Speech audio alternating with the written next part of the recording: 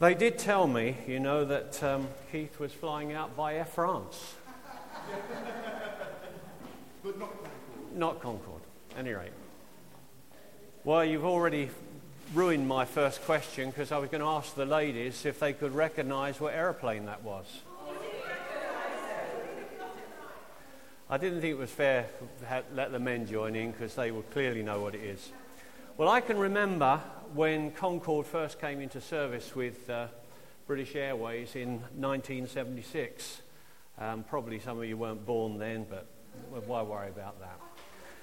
Now, Concorde, believe it or not, used to cruise at Mach 2.04. Now, people don't understand normally what a Mach number is, but a Mach number is, in fact, a ratio, but forget all that, of the speed versus the local speed of sound. So Mach 1 is the speed of sound.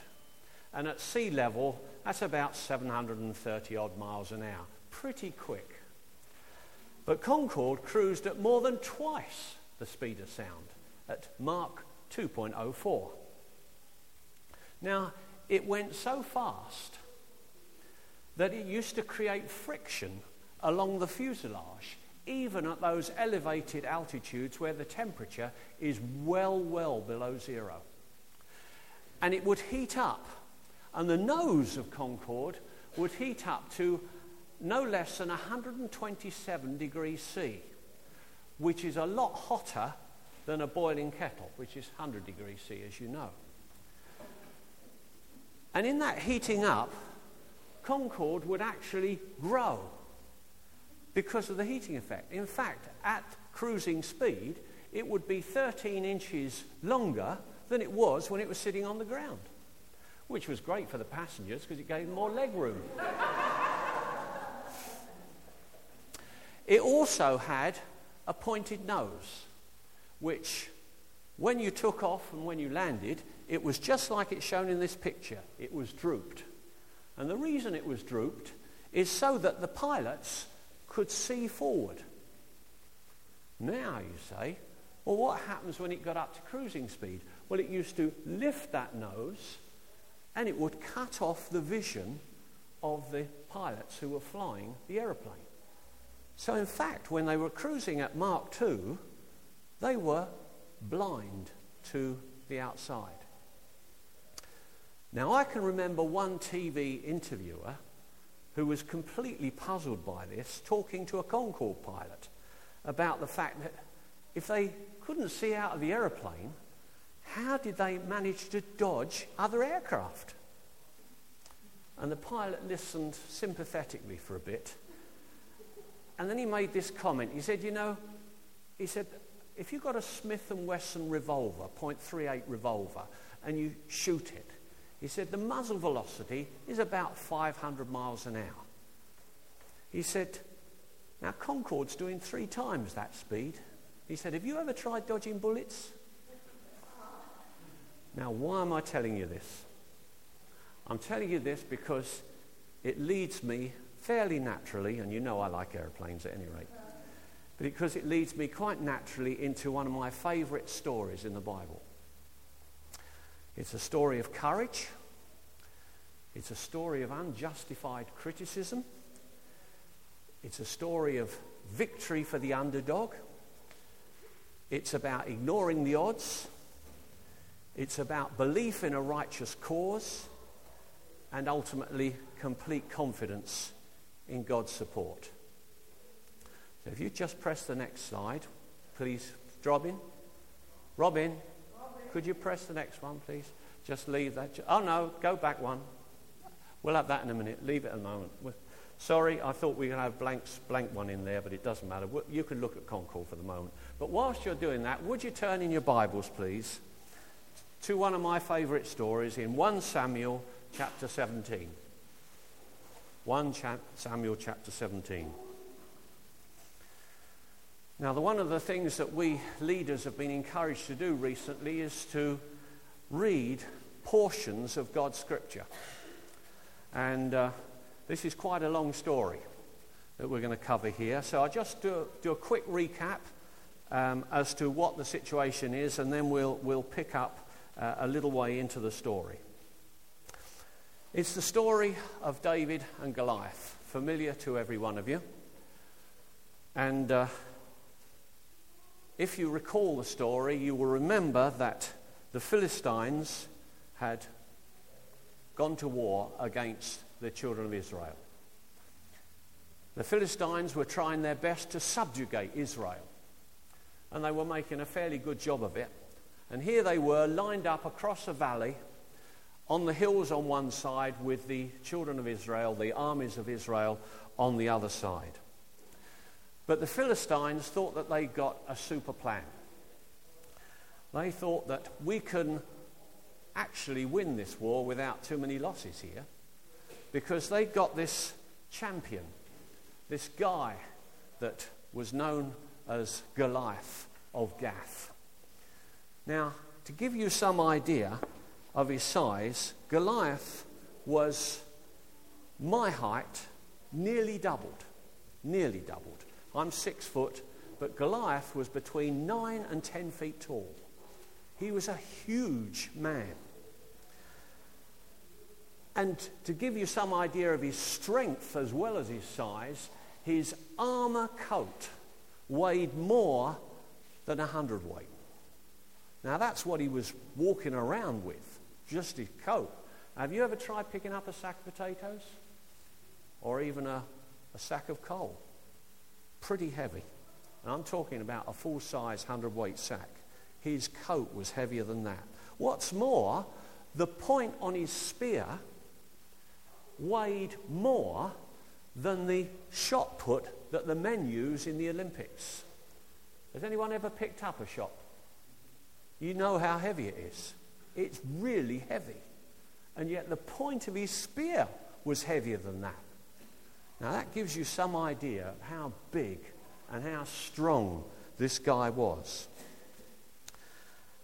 And for 40 days he'd been coming out. 40 days, one in the morning and the evening, he'd been coming out and challenging the children of Israel to come and fight him. Because their plan was that if Goliath fought one of the Israelites and beat him, then they would be the masters and Israel would be subject to them. Whereas if anyone could beat Goliath, which they thought they were onto a winner here, then they would become the servants of Israel. But they were clearly not expecting that to happen. So every morning and every evening he'd come out and issue this challenge, probably in some deep voice that terrified the Israelites. And during this time, there was a young shepherd boy called David. And he had been sent by his father to go and see how his elder 3 brothers were getting on in the army of Israel. And so he'd grabbed some food from his father and had set off for the battle. And we'll pick up the story now. Okay? So verse 20 then, we'll give you some idea. Early in the morning, David left the flock with a shepherd, loaded up and set out, as Jesse, his father, had directed. He reached the camp as the army was going out to its battle positions, shouting the war cry. Israel and the Philistines were drawing up their lines and facing each other. David left his things with the keeper of supplies, ran to the battle lines and greeted his brothers. And as he was talking with them, Goliath, the Philistine champion from Gath, stepped out from his lines and shouted his usual defiance. And David heard it. When the Israelites saw the man, they all ran from him in great fear. Now the Israelites had been saying, "Do you see how this man keeps coming out? He comes out to defy Israel. The king will give great wealth to the man who kills him, and he will also give him his daughter in marriage, and will exempt his father's family from taxes in Israel." Not a bad sort of incentive, really, is it? David asked the men standing near him, "What will be done for the man who kills this Philistine and removes this disgrace from Israel? Who is this uncircumcised Philistine that he should defy the armies of the living God?" And they repeated to him what they had been saying and told him, "This is what will be done for the man who kills him." David's pretty impressed by this. And they repeated to him what they had been saying and told him, "This is what will be done for the man who kills him." When Eliab, David's oldest brother, heard him speaking with the men, he burned with anger at him and asked, "Why have you come down here? And with whom did you leave those few sheep in the desert? I know how conceited you are and how wicked your heart is. You came down just to watch the battle, didn't you?" "Now what have I done?" said David. "Can't I even speak?" He then turned away to someone else and brought up the same matter, and the men answered him as before. And David said, what David said was overheard and reported to King Saul. And Saul sent for him. And David said to Saul, "Let no one lose heart on account of this Philistine. Your servant will go out and fight him." Okay, we'll cut out a bit now because it's getting fairly lengthy. And we'll pick up again in verse 38. There we are. "So Saul dressed David in his own tunic. He put a coat of armour on him and a bronze helmet on his head. And David fastened on his sword over the tunic and tried walking around because he was not used to them. 'I can't go in these,' he said to Saul. 'I'm not used to them.' So he took them off. Then he took his staff in his hand, chose 5 smooth stones from the stream, put them in the pouch of his shepherd's bag, and, with his sling in his hand, he approached the Philistine. Meanwhile, the Philistine, with his shield bearer in front of him, kept coming closer to David. He looked David over and saw that he was just a boy, ruddy and handsome, but he despised him. He said to David, "Am I a dog that you come at me with sticks?" And the Philistine cursed David by his gods. "Come here," he said, "and I'll give your flesh to the birds of the air and to the beasts of the field." And David said to the Philistine, "You come against me with sword and spear and javelin, but I come against you in the name of the Lord Almighty, the God of the armies of Israel, whom you have defied. This day the Lord will hand you over to me." On to verse 48. As the Philistine moved closer to attack him, David ran quickly towards the battle line to meet him. Reaching into his bag and taking out a stone, he slung it and struck the Philistine on the forehead. The stone sank into his forehead, and he fell face down on the ground. So David triumphed over the Philistine with a sling and a stone, and without a sword in his hand, he struck down the Philistine and killed him. David then runs over, chops off his head, and returns to the battle lines. And then we find at the end of it the king asking a question. As soon as David returned from killing the Philistine, Abner, that is Saul's commander-in-chief, Abner took him and brought him before Saul, with David still holding the Philistine's head. "Whose son are you, young man?" Saul asked him. And David said, "I'm the son of your servant Jesse in Bethlehem." Okay. Great story. It's a shame we didn't have time to read it all because it's full of meaning to us. But in it we can see that the lessons that God gives us by allowing us to use the simple talents we have in order to achieve the purposes that he has for us. He uses whatever we have to hand. It also shows us that we don't need to be intellectually superior. We don't need to be sophisticatedly equipped to do battle for God, because he's given us all that we need for life and godliness. And I think that's a scripture that Robin? That's all right. put the next one up. So there's a scripture to remember. We have everything we need. Everything we need for life and godliness. That's through our knowledge of him who called us by his own glory and goodness. Note this well. Not some things we need.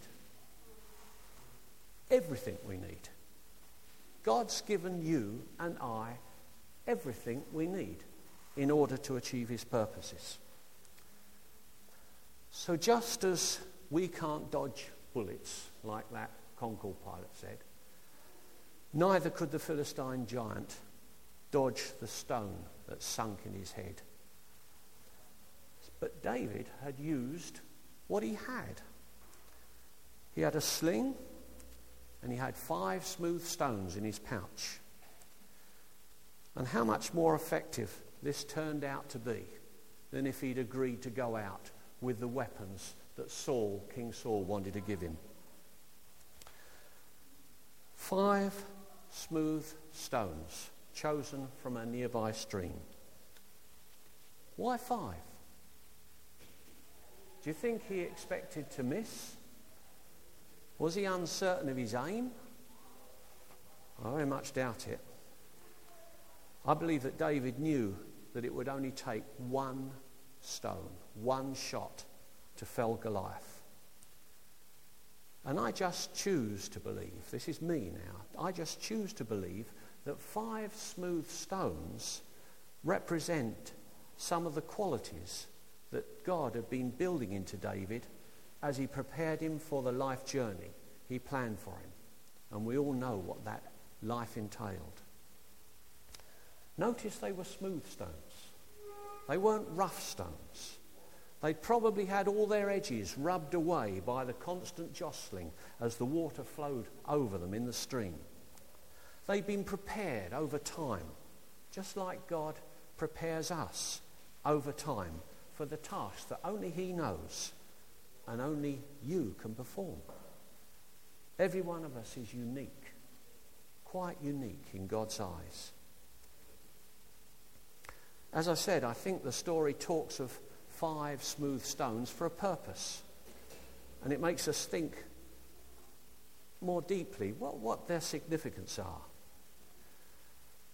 So what do I believe? This is me now. What do I believe those 5 smooth stones might have signified?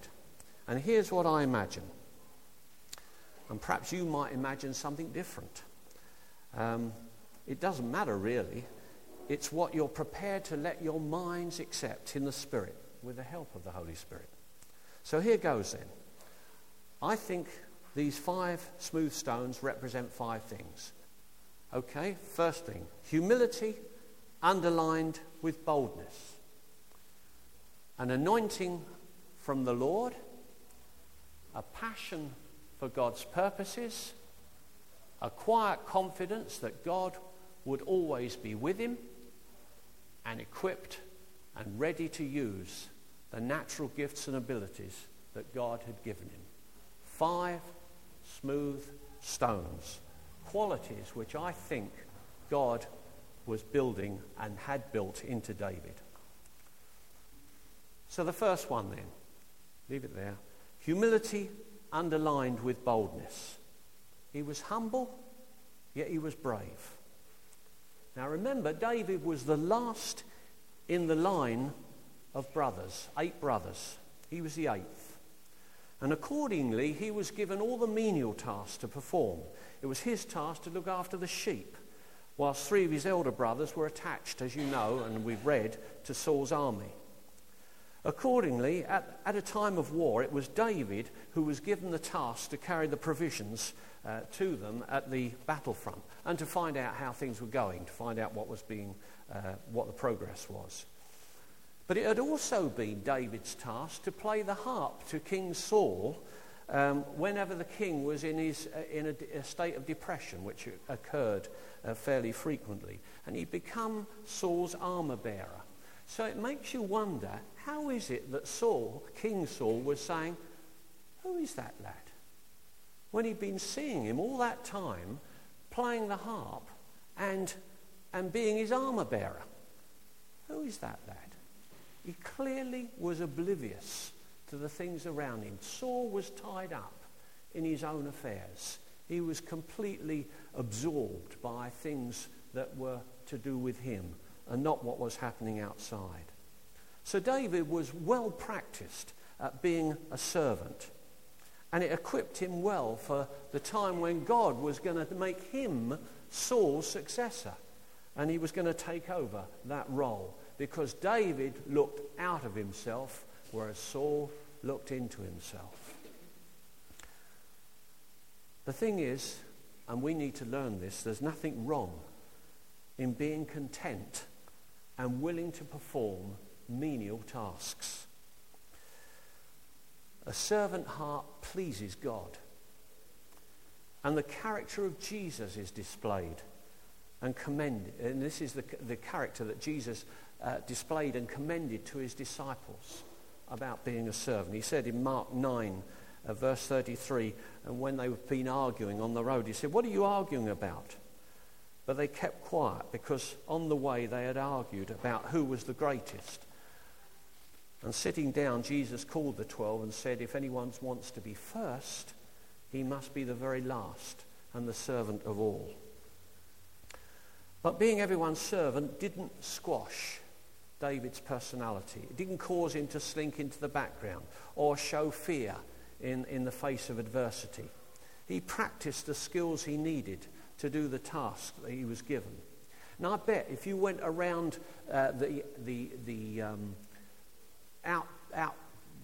outside of Jerusalem and looked at the trees there, I bet they would all be chipped, where he'd had his sling and he'd slung it and he'd whacked it against a tree, and lumps of bark would have flown off. So he was well practiced at simple things. And he would warn off an animal that came to threaten the sheep with his thing. He'd whiz a stone, smack into the rocks nearby the animal that might be threatening the sheep, and it would scare them off. And he'd also learnt to master the harp. And I'm convinced he's used this ability not only to comfort King Saul, but put many of his psalms to music when he worshipped God out in the countryside, all by himself, as he tended the sheep. So what does this quick example tell us about humility and boldness? God frequently allows us to undertake the menial as a preparation for the future. So never despise what you're doing now. However small it might seem to you, nothing is ever wasted in God's plan. And even our failures can be turned to God's advantage if we allow and if we're willing to learn from them. Remember too that your hobby or interest can be used for God. Your hobby or interest used for God. Even if you can't see any obvious link. Because the Bible tells us to do all things as unto the Lord. You know, sometimes Christians can criticize us for our pursuits. Can you remember the film Chariots of Fire? There was Eric Liddell, who was a Scottish athlete selected for the Olympics. And yet, because he was a Christian and because he was going out on the mission field, he was being criticized for spending time running. And he made this lovely comment, which I thought was lovely at any rate. And whether it's true or not, it certainly appeared in the film. And he said, "Whenever I run," he said, "I feel God's pleasure. Whenever I run, I feel his pleasure." So if you can feel pleasure or God's pleasure in your interest, don't give it up. And don't let criticism deter you. God will almost certainly use it sometime. Second stone is an anointing from the Lord. David, despite his youth, was anointed. Samuel had chosen him under God's direction over all his other brothers. Yet he was almost an afterthought. They didn't even think of bringing him in before Saul to see if he would be selected. His father counted him as insignificant. Surely this anointing that he finally received from Samuel must have had great significance to David. But it didn't lead to arrogance, just like it did with Saul. David quietly got on with the task at hand and patiently waited for the moment when God would use him. But to know God's touch, something that he's called you to, leads to change for the better. All of us, when we came to Christ, were made holy in his sight. A holy transaction took place, and God breathed eternal life into our spirit. He forgave us, breathed the presence of Jesus into us, clothed us with ceremonial garments of righteousness, and gave us the task of living the remainder of our lives in submission to his plan. We all have an anointing, and it's of God, and it's by his Spirit. We've been chosen specially. You and I have been chosen to be part of God. So recognize who you are. Draw confidence from the fact that God's chosen you. And don't be afraid to stand for what you know to be right, even in the face of what appears to be insurmountable odds that Goliath obviously represented to a soldier. God himself is with you. Third stone, I've called this a passion for God's purposes. David loved God. We know that because he spent time composing psalms, which we all read from time to time. He spent time in worship, considering God's ways.